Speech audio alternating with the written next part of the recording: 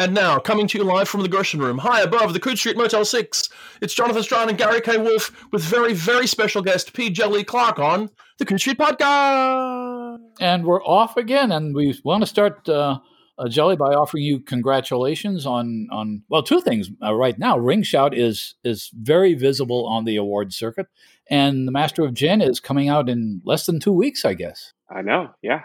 It's a busy time. Could not have predicted all of this happening at once. So it's a flurry of just preparing for the novel while still getting, thankfully getting nominations for the novella, and people still writing me to, have interviews about the novella, but having to think about the novel. So it's been trying to juggle. It's like I have 2 books out at once. And not very similar to each other either. No, they are very, very different. In fact, I think one of the readers at Tor, one of the editors there said, we just got through reading this heavy but still thrilling book, Ring Shout, and then we read this one. We're like, okay, is this the same person? Because this is a very different book. And I was like, yeah, it's different, completely different book. Yeah, I'm sure one of the questions. Go ahead, Jonathan. I was like, what I thought though was that if they'd been reading your work, they would have seen that they both, those two works, Ring Shout and Master of Djinn, resonate with different parts of what you've been doing anyway. I mean, because Ring Shout to me very much is, it resonates with work like The Secret Lives of the Nine Negro Teeth of George Washington, which won awards a couple of years ago. And Master of Djinn obviously is a continuation of something we've been doing for about 5 years now. So it really is that sort of combination of something that is on the surface of it very serious, but is also entertaining, and then something that on the surface of it is almost purely entertaining, but actually is quite serious underneath it. Yeah, and I think that's a really good point that you've made. Like I've said, while there are differences between the two, I think anyone reading Master of Djinn and reading for the subtones there cannot miss the anti-colonialism, the fact that the origins of the story came about while I was teaching classes on world history and doing a lot of anti-colonial history, and literally showing students the Battle of Algiers, Pontecorvo's famous film, The Battle of Algiers. Really? And these were the kind of things, and reading Edward Said's Orientalism. So those were in there, and I wanted to tell a story in some ways, have this anti-colonial, almost post-colonial story. But you're right, I wanted it to be entertaining. I want it to to be fun, and that be the undertones, right? But if you peel it back a bit, you say, "Oh, wait a minute." But between all these quirky jokes, he's saying something. Here, I mean, that would make a great movie. I said that in my review. It's ready for it. But the thing that refreshed me about it when I first saw it, and I want to know how you ended up with Cairo, which is a great change from what Jonathan and I were talking, I think, on last week's podcast about feeling just kind of overloaded with steampunk London these days, and simply moving it to Cairo made a lot of the clockwork mechanisms and the trams and that sort of thing. It seemed like a reinvention of some steampunk conventions. Yeah, I think that's exactly it, and I think of I like steampunk. I even like the steampunk set in various forms of London, even when they're not called London. Right, exactly. And so many versions. I like the TV shows. I'm really into that. I like even the stuff that's not fully steam, but is in that era. But I did want something different. I wanted to do something different, and I wanted to set it somewhere else. And I didn't know exactly where. I cast around for a bit. But again, because of that nature of anti-colonialism, I knew it was going to be somewhere in the global South. I knew I wanted to be someplace that had, because of course, steampunk often sometimes misses talking about empire, though we've seen a lot more these days doing so. Right. But even when they do so, they still try to situate it from in the metropole. So I wanted to situate it from the colony. Or the would-be colony in this case. And so I think when I first started the story, one of the first places I was actually going to look was Sudan, actually. And part of this was because, and I'd written a while back, I wrote something on my blog about the power of the Maxim gun, right? And how the Maxim gun became this tool of colonialism, basically taken to, quote unquote, frighten the natives, and especially its use in Africa and parts of Asia, but especially its use in Africa. And so There's a famous battle that the British have in Sudan against the Sudanese forces, and what allows this small group of British and some Anglo-Egyptian troops as well to win is they have machine guns, and it completely decimates this much larger force. Right, it becomes this symbol in a sense. It becomes their battle of Thermopylae. Right, it's told over and over again, and becomes a symbol of the power of this gun, though none of them saw that in a few years they would all be turning it against each other during World War One. Right? It's Right. irony in that way. History has its ironies. But I want to set it there. But at the end of the day, whenever you're looking at a story like this and doing alternate history, you want a place that has the most information. And Cairo is a hard place to be. It's the crossroads, right? From the rest of Africa to the Near East. You have the Mediterranean. You have everyone has been there, right? From Alexander the Great to Napoleon, Right. everyone has come through, the Ottomans, everyone else, right? So, it just became the perfect place where I could encapsulate all of these various cultures that I want to talk about. It just gave me more to work with. And so, while Sudan was the first top pick, nothing against you, Sudan. Khartoum was a nice place to think about, but Cairo just simply. It's interesting. Cairo won out, like the Olympics. Like there's a city who's vying for it. Cairo won out. And for one thing, it's a major metropolis, even without becoming the major metropolis it becomes in your novel. Right. So it kind of asks a question, and it's a question I've seen asked in different forms. I think Nisi Shaw's novel Everfair kind of asks this about the Congo. What if you get rid of the colonial oppression? You get rid of the Ottomans, you get rid of the British, and what happens if a culture like that actually develops modern technology and gets ahead of some of the Western metropolises? Metropolis. Metropolis,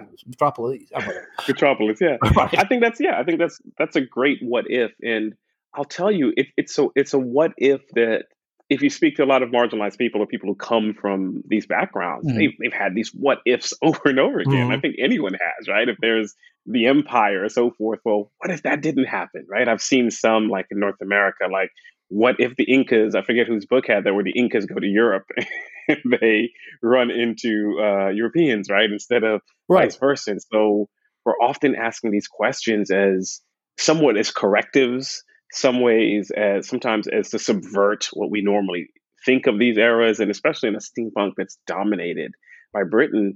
What better way to do this, I thought, and especially thinking of anti-colonialism. I said, what if it's not just anti-colonial? What if it's post-colonial? Yeah. Or what if the colonialism didn't even actually happen? Like, is there a word for that? And so that's a lot of what I'm exploring is like, what would this society be like? And of course, I decided to throw in a little bit of chaos by throwing in magic. Well, just a lot of magic. It's not a little. A lot of magic. Yeah. And magic in a way was like my antidote when I was coming up with, I think, like you just said, Gary, it's like, okay, so I have this place, it defeats colonialism. Well, how? Like what, you have to think about, how does this make it alternate? Like what technology? The Maxim gun was a powerful technology, right? The reason that Europe is able to do what it does after the Industrial Revolution is because of what that unleashes, right? There was a time when Europe could not simply walk in too much of Africa. The disease environment alone was disastrous, right? And so it's the post-industrial revolution that will be sinking Chinese junk ships, right? And invading and taking Africa. So I was like, what is the antidote to that? Well, it's going to be more technology. I could have them come with the technology. And I was like, what is a great antidote to industrialization than a bit of magic? Right. Well, you've got this right?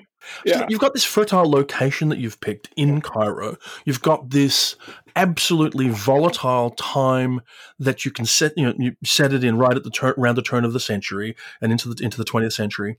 How did you find your way into the characters in the book? As much as I say that, this was birthed of thinking about Edward Said and all that, none of that came about, of course, when I first started thinking about this. That's like, as I think back on, what must have triggered me. I started thinking about that. But early on, sorry, my dog just did something odd. So yeah, early on, I think I literally first saw my main character protagonist, Fatma. And I saw that first scene with the dead Djinn. Like I literally, when you get a story idea, and that was the idea. I knew nothing else, right? When I saw that, I saw her in the suit. I saw her with the bowler, And I knew that I wanted to do something with the story. Now it was like, well, how do I get there? And so I think with her as a character that just starts off as this main protagonist, she was like the center. And I Mhm. think everyone else came in as it went, right? Yeah. Siti and my nod to ancient Egypt in that way by having these societies that still worship ancient Egyptian gods. Because how could I? How can you do Egypt and ignore the pyramids and the temples and Right. everything else, Exactly. right? Like I wanted to point out, well, no, this Egypt is modern and it's not just that, right? Egypt has a history beyond that, and yet it's that too. Well, And so, ancient Egyptian gods bubble to the yes, surface later in the story. But right, your yeah, protagonist is, I hope you've got a good film agent, because I can think of about a dozen actors who would love to play that role. She's a dandy, for one thing, the way she's a she directs. dandy, yeah, And dandy yeah, she's a is just, but the other thing that struck me about the presence of colonialism at the beginning of the novel, not in at the two stories which precede it. mhm, The beginning of the novel is a massacre of one of the last, I guess, remnants of old style colonialism in Cairo, which is a British yeah, organization. And we're not giving anything away, because this is like the right, first chapter. There's yeah, so, on that. and it's said in the thing, right? Yeah, yeah, Exactly. yeah, And they all I could see was, well, first of all, it's very funny in a gruesome way to see characters out of a Michael Caine movie being massacred like this. But historically, all I could think about was the Order of the Golden Dawn, the mm, actual, British kind of attempt around what 1880s, 1900 to absorb largely Egyptian and largely Middle Eastern mythologies for their own purposes. Aleister Crowley was involved, and Yeats was involved, and uh, I think even people like Arthur Machen and hmm, Algernon Blackwood were. And this, yeah. your order of what is it's the order of Al Jahiz, yeah, yes, right. Looks to me like the same group of people, just really cheerfully you taking over Egyptian mythology. you would not be wrong.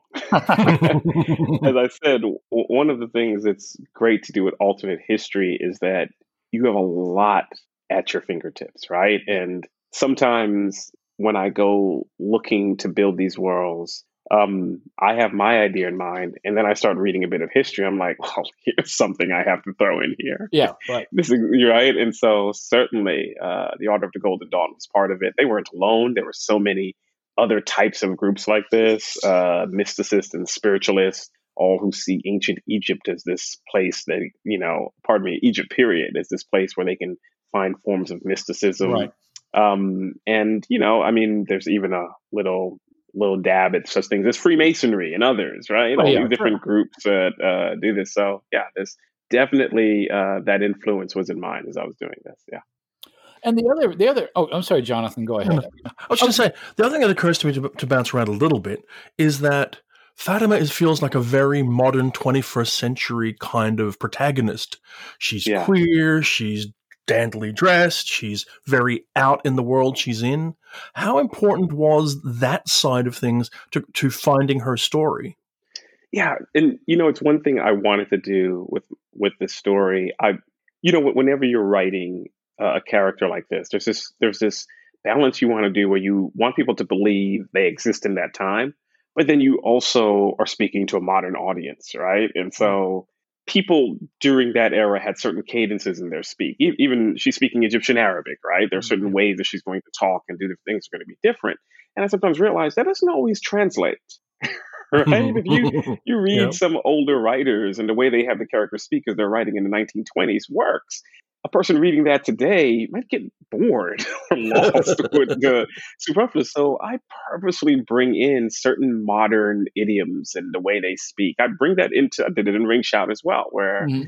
they're definitely from that time, but I'm also doing that balance where I want to make sure my audience stays with this, that it has its own cadence and flow that they can get from this. And people say, well, doesn't that throw people out? And I said, I have monsters in here. I can pretty much do what I want, if I want to, as long as I keep them the audience. And But so sometimes part of people. this was, yeah, part of doing that in a sense was to have that relationship with my audience. But then again, there's certain things in here, her being queer, for instance, the suits, I want to make sure people understand that, queer people didn't, as much as that's a modern thing, queer people have existed Mhm. forever, and queer people have existed in that region, right? And so that shouldn't be anything. And even the suit dressing, I literally, for anyone, I made certain I found these for anyone who might wonder, that's a bizarre thing. I can find you women from the Middle East dressed in suits from the early 1900s, where this was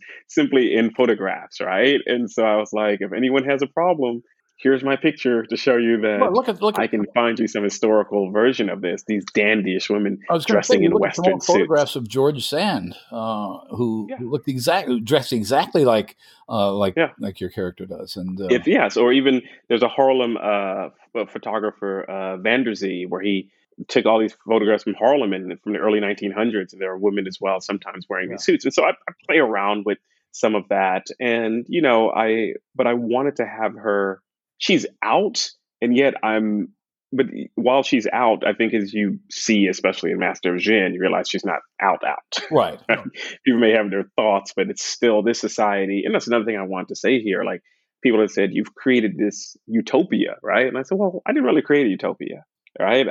I said, but I suppose if we think of a world where colonialism doesn't happen, then it seems like a utopia, but in that sense. But this is also a world with its own problems. It has Mm. problems of class, it has problems of color and race, and it has problems of identity and sexuality and all of these other things. And so it's a society that's still grappling with all of that, as well as grappling with the issues of what we quote unquote call modernity, right? Mhm. Grappling with all of these things. And so Fatma is this character who is, she's very proud of herself. She doesn't hide who she is, and yet we understand that she cannot be out in the same way, because this is early 1900s, right? And the society still has these problems. She's also a kind of super detective. I mean, Yeah, she's a modern character in the way Sherlock Holmes is a modern character, in the way that, I don't know, Arsène Lupin is a modern character. She thinks her way through yeah, issues, and the right. structure that kind of organizes it. It's the way we're talking. We may make this novel sound like it's all over the map, but it's got a very clear structure of a police procedural, and you kind of follow the rules of the police procedural. And she's even to the point of having an assistant that she doesn't really want. I mean, that's every Clint Eastwood movie ever made. Every, yeah, yeah. Well, it's I always tell people, like, I think I had to answer some interview questions the other day. They were like, "How do you avoid tropes?" I said, "Avoid tropes." yeah, I well, said, "I love tropes." I said, there's that site, TV tropes or what have you. I said, the reason that you can fall down that rabbit hole of reading that thing is because you're like, oh, I love some of these tropes. fun, Of yeah, course, some tropes I hate, and the ones I hate, I subvert or I make fun of. right. But the ones I like, I use them, when I can. But I always tell people, I said, the thing is, can I use the trope, but perhaps do it in a way that you haven't seen before, Mm. right? So in this trope, people are probably used to the hard-nosed detective, like you said, the Clint Eastwood and the young rookie. But in this case, the hard-nosed detective is a queer woman. Right. The rookie is a young Muslim woman, right? So immediately there, this is taking that trope and putting new characters in here. And as you put these new characters, new identities, it opens up this entire different perspective of looking at it, these different lens. Right. And so I always say, I don't think that I always say that, I don't throw away tropes. I see, if I would have fit into them, how do these new characters I'm placing here change the trope? How does it make it something more? Well, And will people want to read them? After all, if nobody wanted to read tropes, we wouldn't keep seeing them over. I was going to say that It's more when you talk about the police, going back to a dead Djinn in Cairo was a murder mystery. yeah, So you're using a yeah, very conventional form and then opening it up. I mean, the procedural part of it is, by the time we get to the last third of Master of Djinn, I've lost track of the procedurals because I'm trying to keep track of the fireworks, basically, which I think where you want us to be at that yeah, point. But we right, yeah, yeah, but we shouldn't spend the whole time on this as much as I'd like to, because the other one, which is under discussion a lot now, is Ring Shout, which is, to my mind, maybe not as much fun as Master of Djinn, but a lot scarier. yeah. That one, yeah, and I keep saying it's just always ironic. That story was I pitched that story to my editor toward the time, Diana Foe. Um, basically as a filler because again, publishing takes forever. Mhm. I had finished Master of Djinn, my first draft, and I said, "Well, wow, when would it come out? This would be my first novel." And she was like, "Oh, well, it'll be a few years. I think this was 2019." And so she was like, do you have anything else? Maybe we could put out some novellas in between. Do you have anything else in mind?" I said, "Oh, I have this quirky story. It's been bouncing around in my head. I know it's called Ring Shout, and here's what I think it's about." And she's like, "Okay, let's go for it." I said, "Oh, great, let's do it." And then I procrastinated. I did that thing where I'm going to do research. And I think it was due in September. And I started it sometime in mid-August. Wow. Because I had the semester beginning. And I wrote it in 3 weeks, right? Oh, wow. It was like I was under pressure. I had to get it done because the semester's starting. I can't do this during school semester. And so I just got it done. And of course I went through 100 revisions. Diana gave me phenomenal feedback on how to really make the story even better. But yeah, it was, like I said, I'm still surprised at the reception. I'm surprised and I'm really thankful and blown over by the reception of this story that I thought, again, would just be a filler. Something to tide you over. I guess this is the unreported part of these processes, that quite often what appears to be a clear, simple plan, I'm going to write this thing, I'll write that thing, that is actually the product of discussions and events in the background in publishing that really have almost nothing to do with what the reader sees at all. I mean, for the reader, it's like you've done a few short stories, you do Dead Djinn and Cairo, and you do the 2 novellas for it. And that all seems a path, and this just seems to be the next thing, as opposed to be some odd kind of thing that you've pulled out to fill a gap. Yeah, to fill a gap. And, and I'll tell you, I wanted to write this story. I just didn't know how I would write it. And so even when I pitched it, the story had been in my head, probably rattling around, I would say, for something like 3 years. But I hadn't fully fleshed it out. Right. This is why I procrastinated so long. I had the idea, and what I tend to do with my story ideas is I'm a daydreamer. I think I've been a daydreamer since I was a kid, right? I'm the kid who is walking down the school halls and I'm thinking like, hey, what if an orc bursts through here any second? What might happen? That's just the way my mind works. And so I was actually, the year I was thinking of Ring Shout was in my head a lot. I was actually I was finishing up my PhD and I was doing an academic fellowship, which was like about 7 hours away from my home. So I was living somewhere else. On the weekends, I would drive back home. And so to DC from Pennsylvania. And during that time, I remember I would be thinking about Ring Shout. When I stopped to get gas or coffee, I would jot down little notes. And I would listen to one of these Ring Shout songs. And there was one of them I listened to over and over again as I would think of different themes and ideas. And so the story was with me for a long time. So when I say I was able to write it like finally in 3 weeks, it's because I'd been thinking about it for so long. Well, one of the things that I wondered about when I was reading it, because there's a lot of history implied in that as well. A lot of and it's one way of describing it is it's a horror novel about the world's worst movie revival. And so I have to wonder, did you start with D.W. Griffith? Because for people who haven't read it, and you really should, it has to do largely with an enormous projection 7 years after Birth of a Nation. There's a heinous plan to project it on Stone Mountain, Georgia, on the mountain. And that to some extent gets to the climax. But did you start with Griffith? Did you start with that really bizarre and powerful and awful movie? In some, I won't say I did, but it eventually became part of the mix. When I first thought of the idea, like I said, it was sometime, I would say like 2016 or so, 2015, when the idea started really percolating in my head. What I knew I had the main character, Maurice, I had swords, and I had monsters. Okay. Like I always hear people say, instead of horror is a gothic. I said, when I first started, I thought it was a fantasy story. I just knew it was going to be set in the American South. That I knew. So I knew it was going to be set someplace that people wouldn't think of a horror story, but that's where it was going to be. And I thought it would be sometime around that time period, the 1920s or the early 1900s.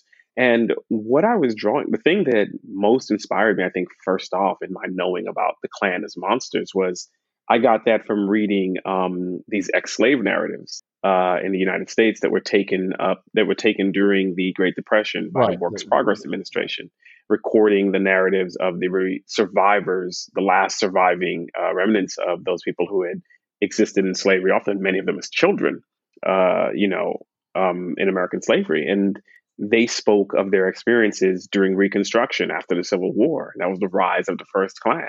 And it was from their right readings that they described the Klan as monster, right? And they would say this first Klan aren't like the Klan that we think of. They didn't always dress the same. Some of them wore sacks of flour over their heads. Sometimes they wore horns. Sometimes they pretended they had tails, or they would do these tricks where they would pretend they could drink tons of water in these supernatural acts. And so, these formerly enslaved people would sometimes call them haints or say there were supernatural ways to stop them, like laying out vines on the road, right? And so all of that had actually been in my head for perhaps, I would say, almost a decade, because it was a decade before that I had done a master's thesis using the WPA slave narratives, and I stumbled upon that, and I jotted that stuff down. Great. And so it was with me for 10 years. I didn't do anything with it. But when I first had the inkling of doing Ring Shout, I knew, I've got to reach back to that stuff. It's been sitting there. It's been waiting. Yeah. I've got to use that. And so when you say, did I go to D.W. Griffith folks? No, first thing I did was go to those early slave narratives that I'd read. And then once I knew I was going to have them, once I knew the main character, D.W. Griffith and stuff it just all came flowing on where I was going to go with this. That's interesting. So, yeah. Because I would have guessed otherwise, actually. Yeah. Because I thought one of the themes that's very powerful in Ring Shout is the power of media, which is not something that you think of in 1922 necessarily. And one of the characters, there's a little bit of historical background. It's very cleverly worked into dialogue, where you explain that basically the Klan was pretty incompetent by the early 1900s. That almost died out, in fact, until Birth of a Nation came along, or at least the novel The Klansman came along. And then Griffith really helped revive the Klan. I'm in Chicago. The Klan actually, I'm 30 miles from Indiana, where the Klan actually elected senators in the 1920s.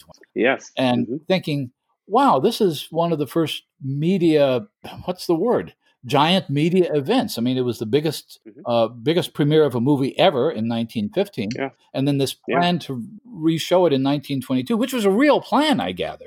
Yeah. It was supposed to be its anniversary. And so it was brought back. Yeah. 1922. And so, so I should say the other part is such a long story. The other part of the story is that I teach classes as a professor on slavery and film. Mm-hmm. The first film that we start with is Birth of a Nation. And so I had taught that class many times. I'd watched Birth of a Nation over and over again. I had discussed this, you're talking about how it helps the rise of the second Klan. Right. And so you can see how in my head, as I start thinking of Ring Shout, as I start bridging the gap between that first time, 10 years previous where I'd read those ex-slave narratives, all the way to the time in which I'm teaching these classes and I've seen Birth of a Nation. I've read all of these works on it, and I've studied, the people like William Monroe Trotter, the African-American activist who tries to, shut the film down because of its importance to the Klan. Those worlds kind of all merged together as I started putting it. And so, though that's not where I started with the ideas, it seemed inevitable that I was going to end up bringing D.W. Griffith in here, and especially talking about the power of media. We talk about this in class all the time. Right? Well, yeah, exactly. And what power in communicate you have to. It's media theory. It's like, how does the medium impact people? Certainly, Birth of a Nation had been a book. It had been a theater play.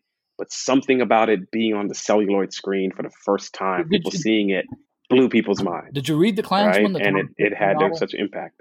Yes, I had to for class, as well as the Tiger Spot. If it's still in print, you can still get them. You can still get those? You can still get them, Wow, that's amazing. Yeah, you can find them free, in fact. You can download them. You can see Birth of a Nation for free. I tell my students, you can just go on YouTube. You can see the full thing. It's a very long movie. I guess one of the...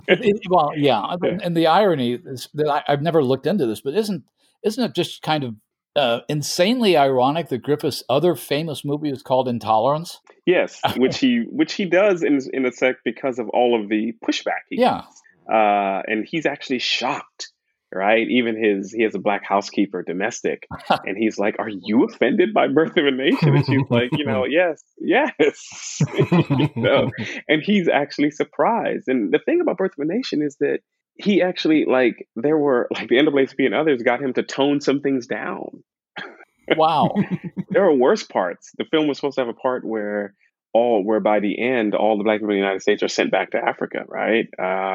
And that part was cut. So Jeez. it can get worse. It was long enough Of as course, it was. again, the movie was so popular, of course, that, it was shown at the White House. It was shown to Supreme Court judges. The president at the I time, think Woodrow Wilson, is quoted Woodrow in the Wilson movie. He was a gives a big quote in fan. the film, right? So he's like, yeah. And so the film was immensely popular, unlike anything that had ever been seen before. In fact, a young girl who went to see it would grow up and write her own version of it. I suppose a softer version called "Gone with the Wind," Yeah. right? Who had been enamored by Birth of a Nation. So it's a powerful film, and I want to speak about that power and hold that it's had and the impact of it, and helping form this group, helping revive this group that, as I think you just pointed out, spread all throughout the United States. And one of the things that it raises, one of the issues it raises, is that for 1915, it was an extraordinarily well-made film. I used to teach. I gave up this 2 or 3 semesters in a row. I would show Triumph of the Will in classes, and in each class, I'd find 1 or 2 students who would look at it and think, "Oh, that's not such a bad idea." In other words, it was so effective; it was still brainwashing my students in the 1990s. Right. Yeah. That's dangerous. Yeah, I can imagine. Yeah. And I guess what made me focus on that was there are some Lovecraftian elements in Ring Shout. It's not specifically alluded to, but we've had this whole series of reconsidering Lovecraft. And Lovecraft was a horrible racist. There's no doubt about that. And we've got Victor LaValle and Nora Jemisin and all these things. Yeah. Lovecraft didn't have a fraction of the impact as a racist that D.W. Griffith did. And yet Griffith hasn't got nearly as much attention. Maybe because Lovecraft is kind of in our wheelhouse and we're embarrassed about him. But nevertheless, you make Griffith into not himself as a character, because he doesn't show up as a character, but his work is far more damaging than anything Lovecraft ever wrote, because Lovecraft simply didn't reach a broad enough audience. Yeah, and so I think, and by the way, I do have while there's cosmic horror in there, if anybody paid attention, there is a little nod to Lovecraft in there, a little tweak at Lovecraft in there at the very end, the Prince of Providence, the Dark Prince of Providence line at the end. So, which is supposedly is on his plaque. That's where his bust. That's where I got that name from, the Dark Prince of Providence. And so, yeah, and I wanted to, part of this was my playing on the impact that Griffith had, right? So definitely, if you want to play it back, there's a lot of media theory in there about, the impact media has. But, I also wanted to, at the same time I talk about movie magic, I wanted to show that these are, as much as there are monsters and everything, these are people who decide to be these things, right? They decide to be this way. They choose this. And so what I didn't want to do was create a work where I'm saying, well, racism is something that have monsters, right? Racism is just created by monsters, because that's almost an out, because if they're monsters, well, they're monsters. Yeah, right. They can't help themselves. And so I want to make sure that people understand that, no, this is a real thing, and people did this for real. The monster part is an add-on, right? That comes about. And the book appearing before the end of the Trump presidency probably helped a lot of its impact. But to some extent, the one phrase that we heard again and again, and I don't disagree with it, it's become a cliche, was certain American politicians, our ex-president among them, this is the metaphor, throwing red meat to their base. And you've got a character, Butcher Clyde, who's literally giving red meat to his giving him red meat. Yeah. I couldn't help it. It's like the stuff writes itself, right? Something that you ingest, and it's literally meat. I saw someone who warned people. They said, if you're a vegetarian, you might not want to read this. It's not only that, but I mean, if there's ever a good title for a horror story, and it probably has been one, it's Free Meat. I mean, free meat is a scary idea. Yeah. And, and it's really funny that while some of it is made up, some of it came from, because, thinking of someone like a butcher, and the importance of that. But then there were these posters during the time because the Klan was in Yeah. that second Klan was so everyday and normalized and electing people to office that there are pictures of the Klan with Uncle Sam and they're like handing out food and doing all of these things. So I was like, of course there would be a butchery that just sees itself as it's open. The Mhm. Klan is a wholesome organization and they're here to give you wholesome food for the white family, right? But yeah, what I'm playing, of course, in there is what they're giving you is hate and poison, Right, things to exactly. poison your mind in a sense, right? Yeah. Without giving away everything. Listening to you talk about Ring Shout and about Master Djinn, it's plain that your academic work has fundamentally fed into the kind of stories you're telling and discovering. I'm kind of curious, though, the other half of that must be, or part of it must be, your experience as a reader. Where did your experience with genre begin? Oh man, so yeah, it's really funny you say that because I had someone ask me. They said like because they read Ring Shot, they were like, "You write like a lot about trauma," and I said, "Oh no." I said sometimes, and sometimes I write other things. I said, "Well, they say the nine Negro teeth and Ring Shot." I said, "Yeah, that's I think as you had said earlier, Jonathan, that's one strain." I Yeah. said I have other stories that are less popular that are completely secondary world fantasies where there's certainly high stakes and climactic things happening, but you're not going to find any one-on-one relationship with our world, right? Yeah. So there are different paths in which I write on, and I think that just reflects that my introduction to genre. I mean, I was born in the United States, but I was sent back as an early age to live in my parents' homeland, Trinidad and Tobago, and Hmm. there I was just introduced to a lot of folklore, whether it was from people telling me folklore or watching a lot of Hindi television, where I could see a great deal, see the Mahabharata and other things played out on screen. When I came back to the United States, one of the first things I remember doing is sitting down and watching a Godzilla movie. I think it was Mhm. Godzilla versus Monster Zero or something with my father, who loved Godzilla movies, loved these older like Boris Karloff movies and others. So I would sit down and watch all of those with him. So like there's a movie, in fact, I can't think of the name of it, where this group gets the Devil's Book. And I don't know if anybody, it's an old movie, right? And I forget the name, and I can't think of it right now. And they like little by little, different things happening to him. Literally, an octopus pulls down a house, Oh, well, that can't. right? Doesn't ring Yeah, I a can't bell. think of it now. Somebody listening to this was like, I know Yeah. that film. So we would see these obscure films. And then on the other hand, my mother was a huge Twilight Zone fan, Ah, the okay. old black and white ones. And so I would sit with her and watch those. And she would take my sister and I to the library. And then I just started ingesting all of these books. Like I think, whether they were kids' books or like I still remember when I read all of the Narnia series, Mhm. literally Mhm. in like from September to December, right? And I think I was like in second grade. I think in first grade, somebody handed me The Hobbit, right? And Mhm. so this stuff was just with me. And so I think I was reading. I can't think of a time when I wasn't this stuff, Mhm. when that wasn't the stuff that I wanted to read more than anything. And so I think I went through all of the stuff that I guess kids read, and Sure. then I remember sometime in middle school, I like somebody was like, "Here's some Bradbury," and I was like, "Oh, this is the adult Yeah. stuff." Right? And I read Frank Herbert's Dune, and so it's like, and so I think I've always just been into genre. I always had friends, family, who were my sister, my parents, everybody I knew was into it in some shape, form, or fashion. Right? They didn't read that stuff. All my friends read comic books. Right? Like I always say, the coolest kids in my Yeah. school were comic book fans.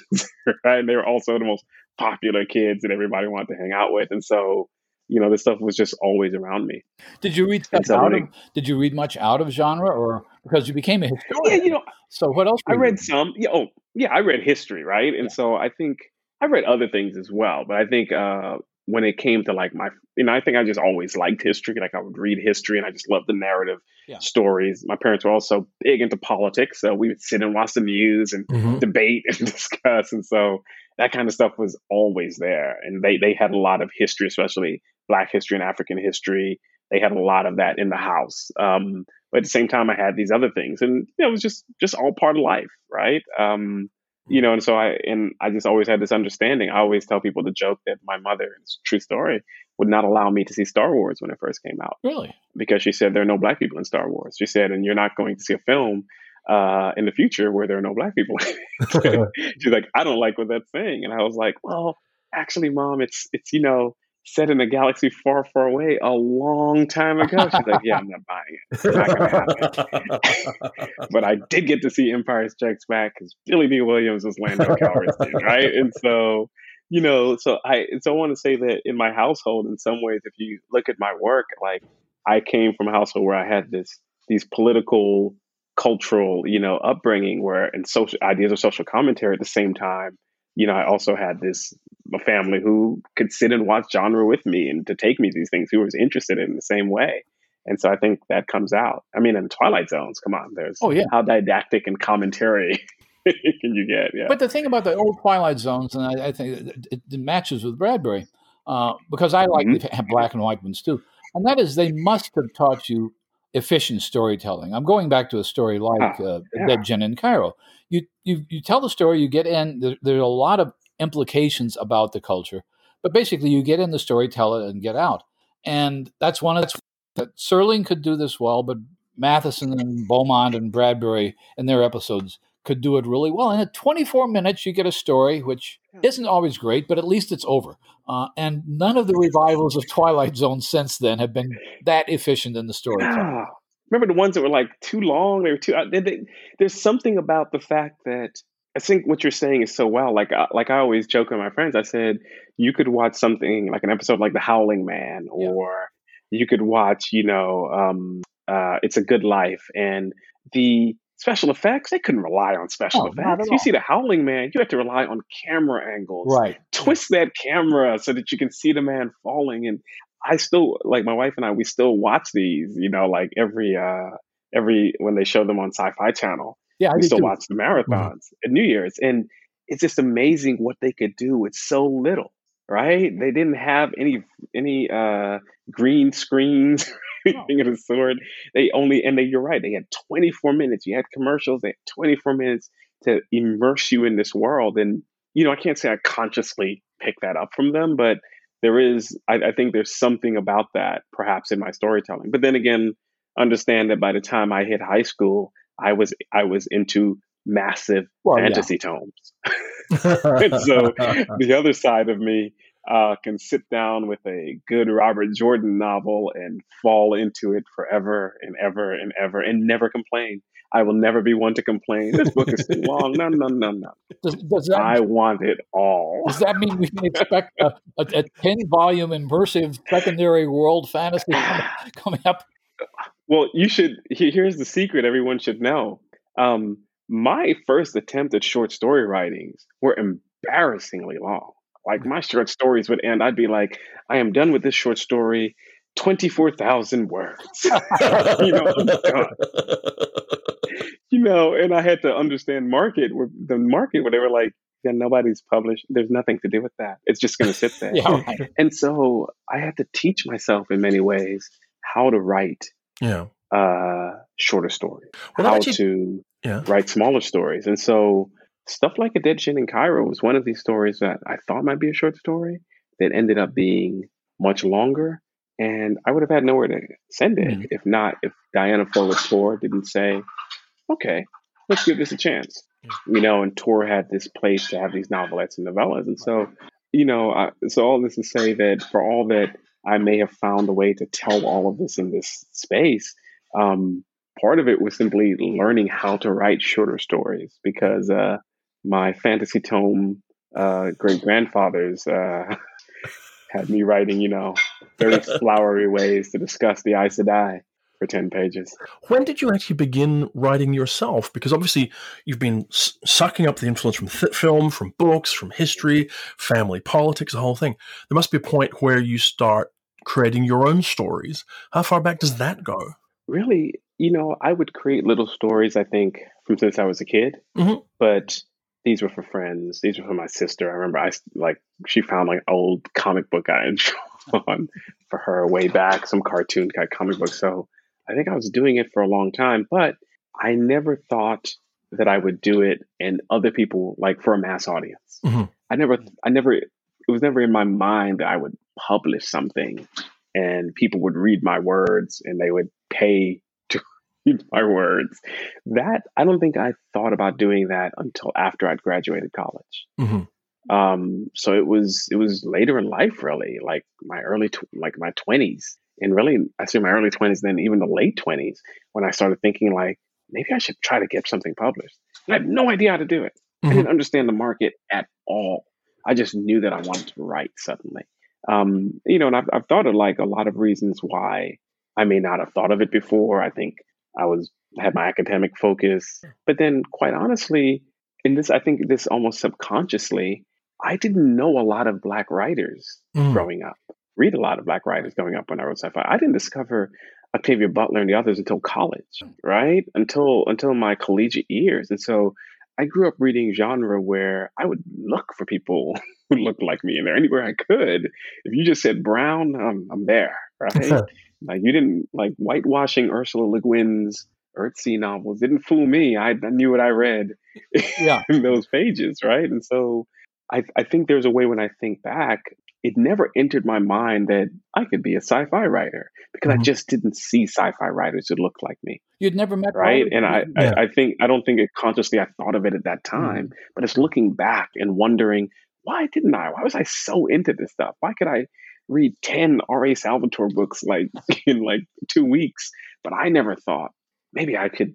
Even though I was doing stuff for friends, I never thought, what if a book would like by me was sitting in a shelf somewhere simply because I just didn't see Black writers doing that. Yeah. And maybe it wasn't until college that I read my first Delaney and I read my first Butler Sure. and others, and I thought, oh wow, maybe I can. You didn't go Well, to there does seem any to be this thing where you need to get an idea of almost being given permission to be part of what's going on, isn't there? I mean, this is what Yeah. people are talking about so much right now, the importance of being seen in the stories and in the environment around those stories being created.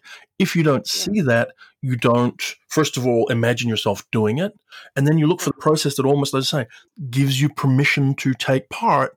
And if it doesn't appear to be welcoming, and quite often a gatekept environment like genre publishing does not look at all welcoming, then you don't click over into thinking that you could be part of it. Yeah, and I think that's it. Again, this wasn't even me thinking like, oh man, if I try it, I know it won't work. I'm a Black writer. I'm saying it didn't even click in my mind Mm. that I would also be a writer of those books. Even though I could go to the bookstore, go to the library and pull them out, never in my mind. That was something those folks might have well lived on Mars Mhm.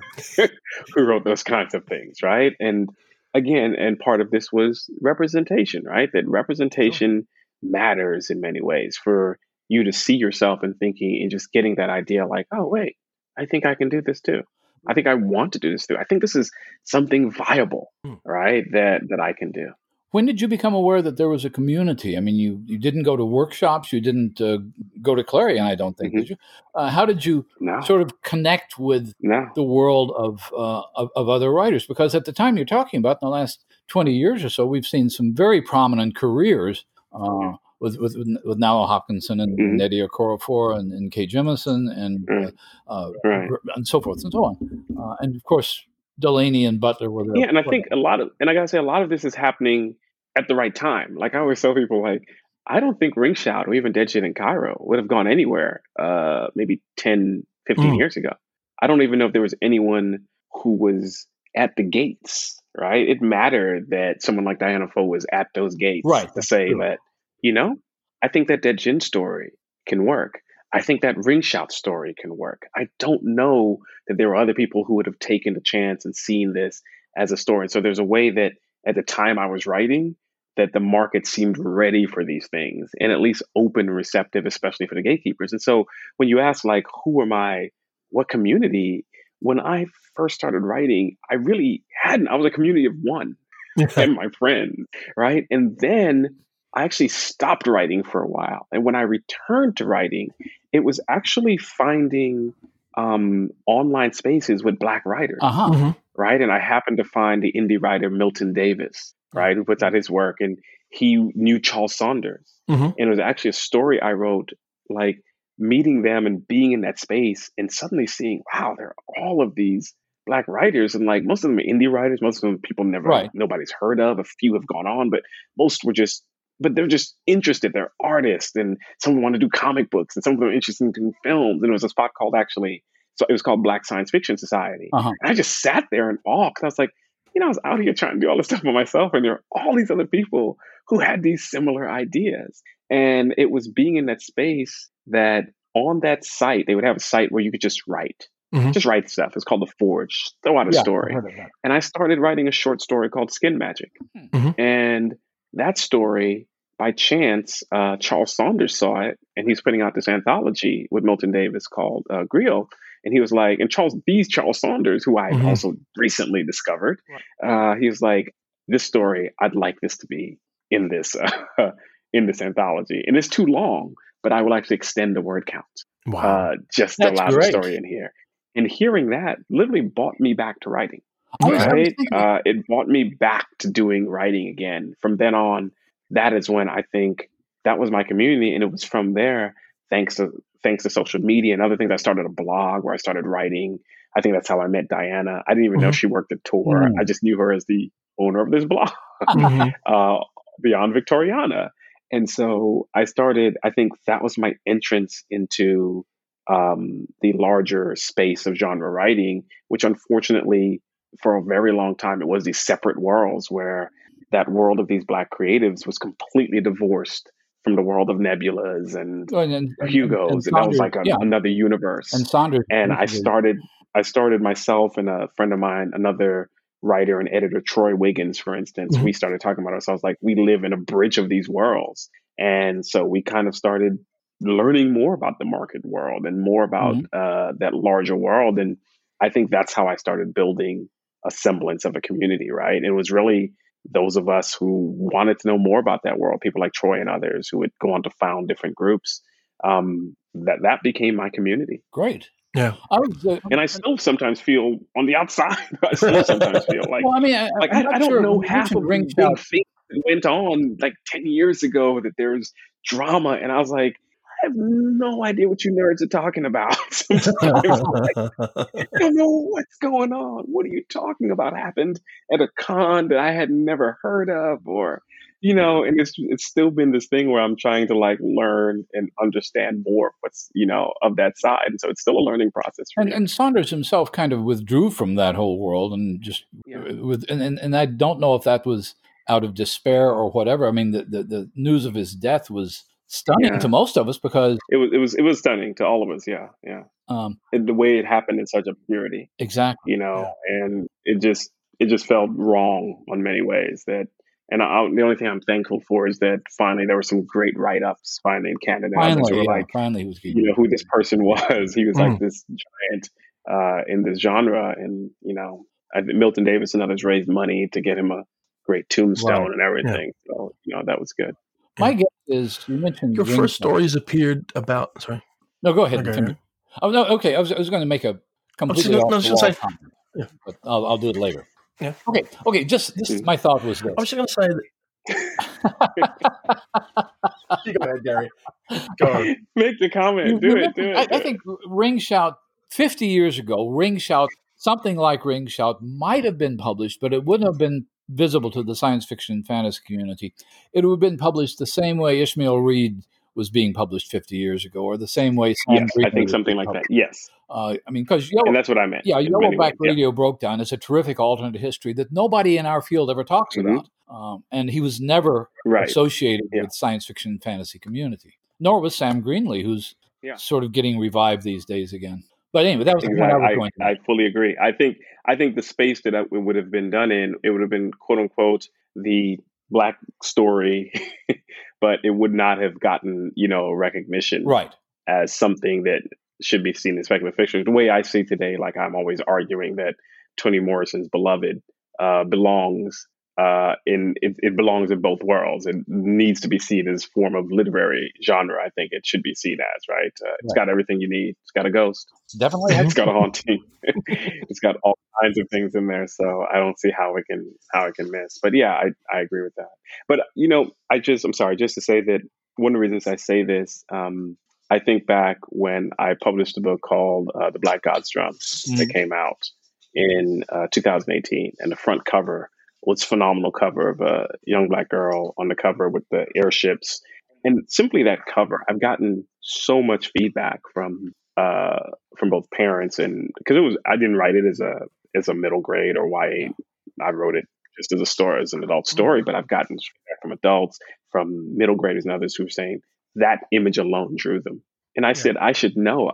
I used to sit in bookstores, in the sci-fi section, just looking at the covers. Of course, right? Don't judge a book by its cover. Not in science fiction. Of course, we're first gravitated by what's on that cover, that dragon or what have you. Let me see that. Let me turn it over and see what this thing is about. And they said, simply seeing that was amazing. And so at the same time they were saying that, I had a writer who said he's so thankful that cover was on there. He said, because I published a book where they wanted to make a cover like this with a young black girl on it. And this was just 5 years previous, so it's 2013. He said, and they wouldn't let it go, right? They would not allow me to have that cover. And I still think to this day, my story did okay, but it could have done much better if that cover was there. But they just didn't think a cover like that would sell. He said, so I'm just happy that we've reached a point, right? And all I could think about was, this was just 2013. Yeah, right, exactly. You're right. Obama was president. That even during that time, that's not too long ago. Oh no. That that major publishers were still like, I'm a little nervous about that. Let's not go with her on the cover. Let's go with something else, or even whitewashing covers was something else still that happening. happened to Arcadia Butler paperbacks when they first came out. But and so all this to say, I always say that my writing was not something that happened overnight. I had a lot of fitful stops and starts. Sure. One of the reasons I stopped writing was because the large novel that I wanted to do went up to a publishing house, and they decided they didn't know how to market Black fantasy, so they said no. And this was, by the way, a Black imprint, right? Who wanted to do something like this, but they had no idea what to do with it. They'd never done anything like this, and they didn't know what to do. And so they said, "Sorry, we can't." And that kind of bummed me out, and I didn't write for a while until I went back. And so all this to say, as much as I wish, at one point, man, I wish I had made it then. I think some of the writing I'm doing, like literally the reception of it, the ability of it to be published, the ability of it to be published in major spaces and get marketed the way it is, I don't know if it could have happened at any other time but now. Do you have any I just don't. Sorry, do you have any feeling for what changed? Because I think you're completely right. I think the last decade has completely changed things. And I have this feeling that, in fact, last year has completely changed things again. Yeah. And I'm curious as to whether you have a feeling as to what prompted that change. Because, I mean, it seems overly simplistic, and it's not completely accurate either, to say that an imprint like Tor.com, which is particularly open to different voices, provides a platform and they market them very well. But it does seem there's been some kind of fundamental shift in the last 5 to 10 years in how these narratives are being received, how welcome they are, and also how they're presented to readers as though there actually is a general readership for these books. And why wouldn't you market them that way? Yeah, I think it's agitation. I think people were knocking at that door. Yeah. I think people were knocking at the door. People were making their complaints heard. They've always been, right? Same as Delaney was writing about this stuff a long time ago, right? About in complaining. But I think agitation. But I think again, it's so important, getting people behind the scenes. I think having people there who were reading, like when Troy and I would talk, and we would talk to these other Black creatives, we literally almost strategically said, we need to get in on these slush piles, right? Yeah. Like, we need diverse people reading the slush piles, because there's stories there that it's not even somebody's malicious behind the scenes. They just don't understand the story. It doesn't relate to them in some way. They don't get the jokes. They don't find the setting is too bizarre for them. So they're going to pass it by. But somebody else might be more familiar with this. Somebody else might find this interesting, and they might allow it to simply get out of the slush pile, right? And so I think part of it was agitation. I think part of it was getting people in places like Tor, getting certain editors behind the scene, and others. My dog is really acting up. That's okay. Yeah, chill out for a second. I think again, getting people. I know literally one of the groups we were at, about 4 or 5 of our people went on to be slush readers for short story markets, right? And I don't know how many stories of people of color they lifted out of there, but I'm certain there were a few who they lifted out, and people, it turned out that the audience was always there. Yeah. Yeah. Right? Like I always say, the audience, I think, was always there. I think, of course, they're going to be people who don't want to see that, and some people are just not interested. Some people are. Sure. They let you know they're not interested in very, very, antisocial ways. But I think there were also people who just wanted something more. I think, as you pointed out, they've seen steampunk in London many times. Mhm. So what happens when it's in New Orleans? What happens when it's in Cairo? I'm interested. I want to see this. I want to see something different. And I think perhaps I think the market in many ways is reacting to that, realizing, oh, we thought our audience was, I don't know, 18 to 20 something young white males, right? Well, that's what Young white cisgender straight males. Turns out, no, people like me, like my parents, have always been into Of this course. stuff. All of my community, people I've known in my community, have always liked it. And all you have to do is give us something different, and we'll be there. Yeah. And like I always joke and say, there's a way that in the United States, especially, Black culture in some ways, and sometimes the culture that Black people like, gets picked up by the mainstream, right? And so all you have to do is get a large enough of Black people to like it, and if you do, you will suddenly find many other people also love it. Like I said, there was something about like the Black Panther phenomenon was in part that they made a great movie, but there was something about having Black communities just doing all of this behind the scenes, pitching this movie, that I think made it also palatable to the rest of America as a Black cultural icon, right? As like hip hop or soul music or anything else, made it digestible and for many other people. Yeah. I also suspect one thing that's happened is that generational change in publishing is opening doors because holders of long time perceived wisdom are no longer there to hold it in an unquestioned way. I mean, one of the obvious examples to me was I remember having conversations about how you couldn't have covers that were green, right? Green covers were not doable on books. You couldn't sell one. And the real reason for it was at a certain time they couldn't get good color registration when they were printing, when they're printing green. So all the covers would be muddy and look horrible. But people kept going for 30 years after going, well, you can't have green book covers. But let me ask you this, because we're past our hour and we should begin to wind up. Your first stories that I'm aware of appeared around 2010. Djinn comes out 2016. How strange is it to find yourself now in 2021 on the cusp of the publication of your first novel? It's surreal.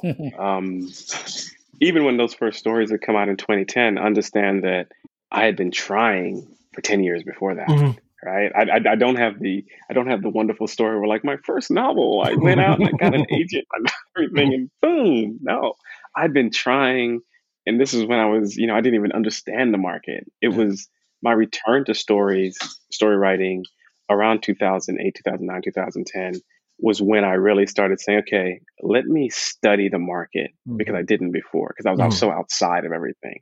Now let me actually figure out what the market wants, understand the market. I remember going to, I forget the name, Duotrope and different things like that, and just looking at the markets and seeing and really understanding and really reading a lot more of the short story genre, because I was such a novel reader for the most part, but getting much more into short story writing, story reading, which took me into short story writing. And I think, at the time, I was just hoping that something would take. And so I was getting a bit of, I started getting small successes, a story here, a story there.